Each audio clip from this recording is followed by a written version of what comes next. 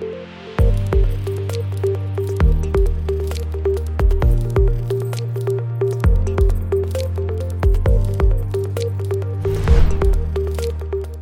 everyone, welcome to the Slice of Healthcare podcast. I'm your host, Jared Taylor. Joining me today is Paul Pino, the co-founder and head of development and analytics at Integrated Home Care Services. How are you, Paul? Hey, good. How are you? Thank you so much for having me, Jared. Yeah, I'm excited to have you here. Plus or minus, 3. What do you think? I'm going to keep hitting my hat off this thing or what? I don't know. It's funny. The other day I saw this video of this boom mic that just kept coming down on folks and knocking them over. It appears as though you're trying to do it to yourself today. Yeah, I'm wondering with how much force do I have to hit this thing for me to fall out of my stool right now? But anyway, I will try to avoid that so we can have a great conversation here. Excited to Or have you on. Why don't we start off by you telling the audience a little bit about your background and we'll go from there. Sure. So my background, I've always been in finance in one way or another. So I started in corporate and investment banking. Um, in 2006, I decided to co-invest with one of my clients that was in the home care space and really became very involved in managed care, not only from an ancillary home care standpoint, but also looking at primary care and full risk type models. Interesting. And then that led you to co-founding IHCS.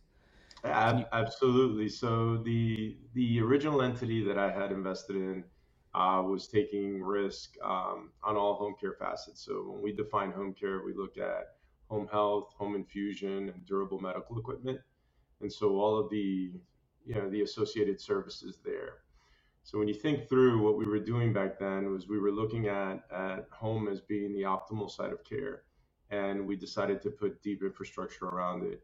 We were fortunate enough to sell that company back in 2012, and then we had an opportunity to re-enter the market right about November of 2015. And so our team got back together, and we were able to come back in the market. And so very fortunate to have been a part of a team that established this business, especially kind of coming into this pandemic and everything that's changed and all the associated volume of services going into the home. And can you give us an overview for those that aren't totally familiar with IHCS? Kind of give us a breakdown of all facets of the business. Be much Sure. appreciated. Sure. So ICS is the largest independent integrated home care provider or service administrator for DME, home health, and home infusion. We have a national presence. Currently, we manage over 2.2 million lives under some sort of either delegated or capitated risk-based contract and scenario. Our services currently cover about 2 million home care units a month. Those are broken up amongst different lines of business. So we manage lives that are Medicaid or managed Medicaid. We manage lives in the Medicare Advantage arena and also in the commercial HMO arena. The types of services we provide, really, if you think about the enterprise, is we handle everything from personal care services. So think about folks that require facilities type of coverage, but don't have a facility type of acuity. So think about someone who needs help with cooking or cleaning or something else, but it's only slight help. And so these are things that someone would need to be able to just stay at home rather than live in an institutional based setting. We also handle very, very chronic oriented condition sets, patients that require ventilators, advanced therapies, and obviously, and some additional home infusion. So we grasp the spectrum of anyone that would require a level of convalescence that would normally be in an institutional based setting, but we provide those services so that patient can convalesce at home. It's interesting what you've built so far and what you're continuing to just grow.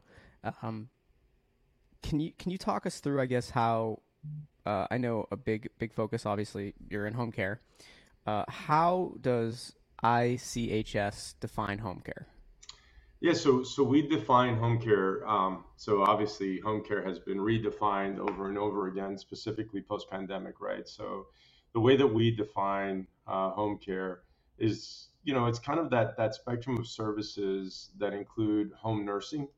So think about someone that would need a service such as physical therapy, occupational therapy, or speech therapy, or they would need a nurse to visit them for one reason or another. So someone's discharged from a hospital in a typical setting.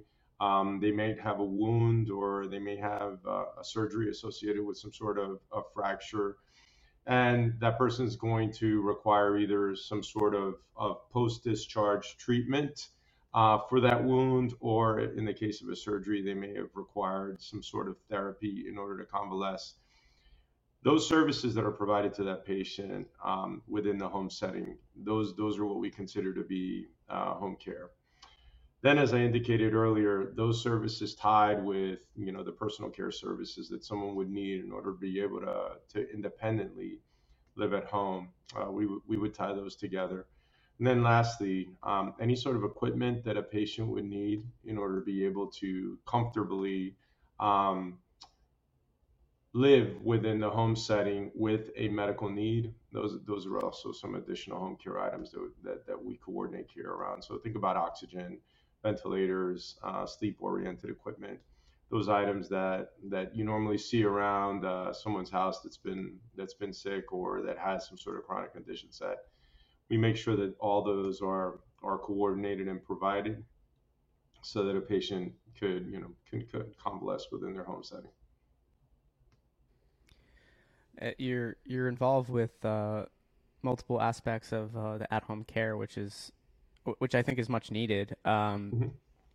When we talk home care, what I always love doing with guests is I love asking them to predict the future Right. of different areas, right? So I'm going to ask you, what will the future of home care be? What will it look like? So, we're very fortunate that from an entity standpoint, we get to coordinate home health, which is traditional nursing and therapy, DME, which is all durable medical equipment, and all the associated services, and also home infusion. And I think the future of home care, or the future of healthcare, let's start there, is pushing more and more services to the home setting. And so the future of home care is really partnering with entities such as IHCS that have the ability and the scale, the technology to be able to afford a patient the opportunity to convalesce at home with a significant level of quality, with a significant level of maturity, with a significant level of providing advanced information, data, and analytics to the payer resources. See, currently, what we do that really differentiates us beyond just the provision of high quality services is we coordinate the entire spectrum of care for home care services. So we partner with health plans, and then those health plans delegate network management and credentialing, utilization management, and claims payment and adjudication to us. So in essence, we put our arms around the entirety of that spectrum of care, which is typically fragmented and lacks coordination.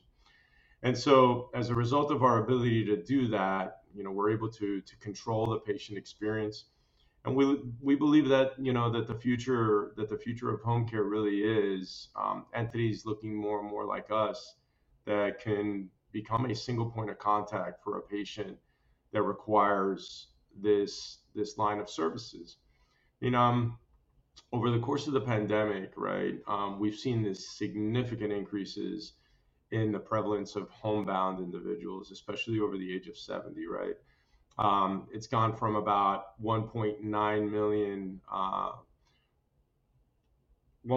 million seniors that were homebound over the age of 70 pre-pandemic to about 4.2 million now. We've also seen significant increases in the level of utilization associated with certain managed Medicaid oriented type of populations. So more and more people are seeing that they can receive care within the home setting.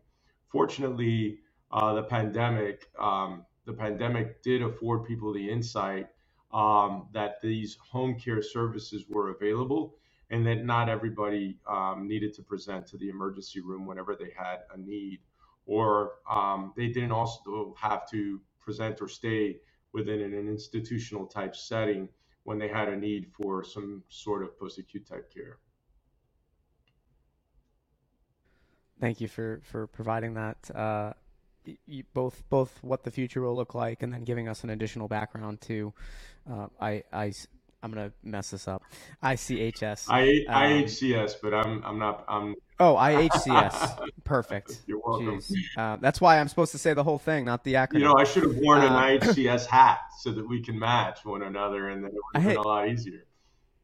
that's why I do it, so people don't forget the name of the show. It's for the guests, not for me. All No, right, I'm just wonderful. kidding. Um, well, can we talk a little bit about how you're, I guess, separating yourself, how you're differentiating yourself from the pack? Sure. You know, there's the pack is always an interesting term, right? Because there are some folks that handle part of what we handle. There are some folks that handle things differently than the way that we handle them. I can tell you more about us and probably not as much about other folks. I mean, from our standpoint, um, as you indicated in the opening, I'm the head of development and analytics. And the rationale for combining those two functions is that we want our payer partners, we want our provider partners, and our patients to really know that we're looking at their lives objectively, that we're looking at all the information behind them, that we have absolutely every piece of information that's required in order for us to make sure that at every point in time we're doing anything that we can to make sure that that individual is receiving the most optimized quality of care. And so, from our standpoint, one thing that truly differentiates us is the fact that we literally work with all patient types, right? So if you see folks that traditionally work within the Medicare Advantage environment, that's one set of people. Other people work specifically within the managed Medicaid environment. And then there's other folks that focus on commercial type books of business. For us, a patient is a patient. Someone who is in need of a service within the home setting is the same. And I'd say that specifically for us, that is a key differentiator. We see all patients as having a need.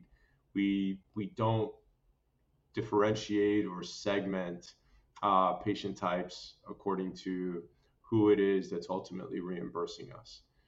I would also say that a key component for us is that we truly understand the needs of our provider partners rather than having a kind of a global view. We have very much a specific view on our provider partners and what they need. We tend to partner in new markets with local and regional providers that have a solid footprint, solid capacity, great quality, but potentially don't have their name out there as someone that health plans are going to initially call. And so for us, building these relationships with these local and regional players is significant. And I'd say that's also a significant differentiator. We've also made significant investments in technology.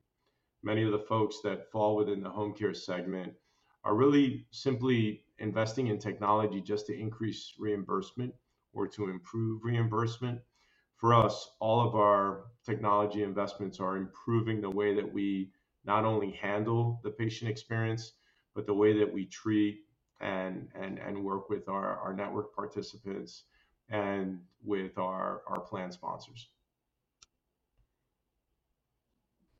And as we wrap up here, Paul, I have to ask, what's next? What has you excited at the company? So many things have me excited. So from a company standpoint, our continued national expansion, we continue to grow into new markets.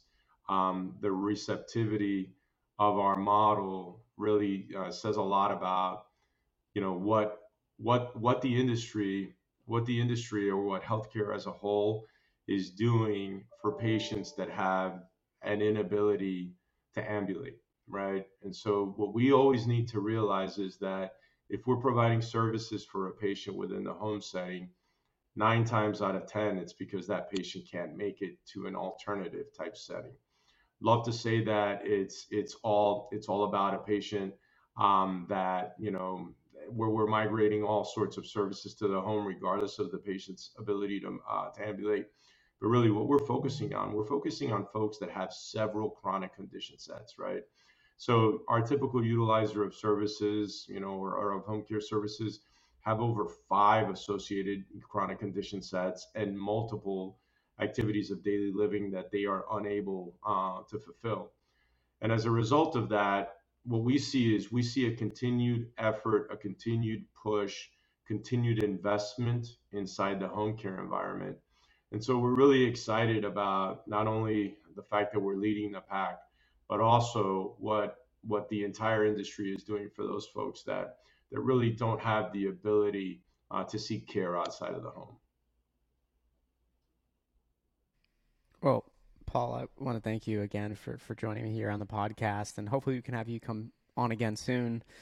Give us an update on where the company is at, how the space is looking, and I know we'll see a lot of consolidation in this space and other spaces throughout healthcare. So maybe we can get your 2 cents on some acquisitions that'll end up happening in the space as well. Absolutely, it's my absolute pleasure to speak with you. Thank you so much for the opportunity to share a little bit about home care and some about IHCS, and look forward to getting one of those slice of healthcare hats in the mail. Everyone wants one, yeah. Just let me know. We'll start sending these things All out. right, awesome. Well, listen, you have a wonderful day.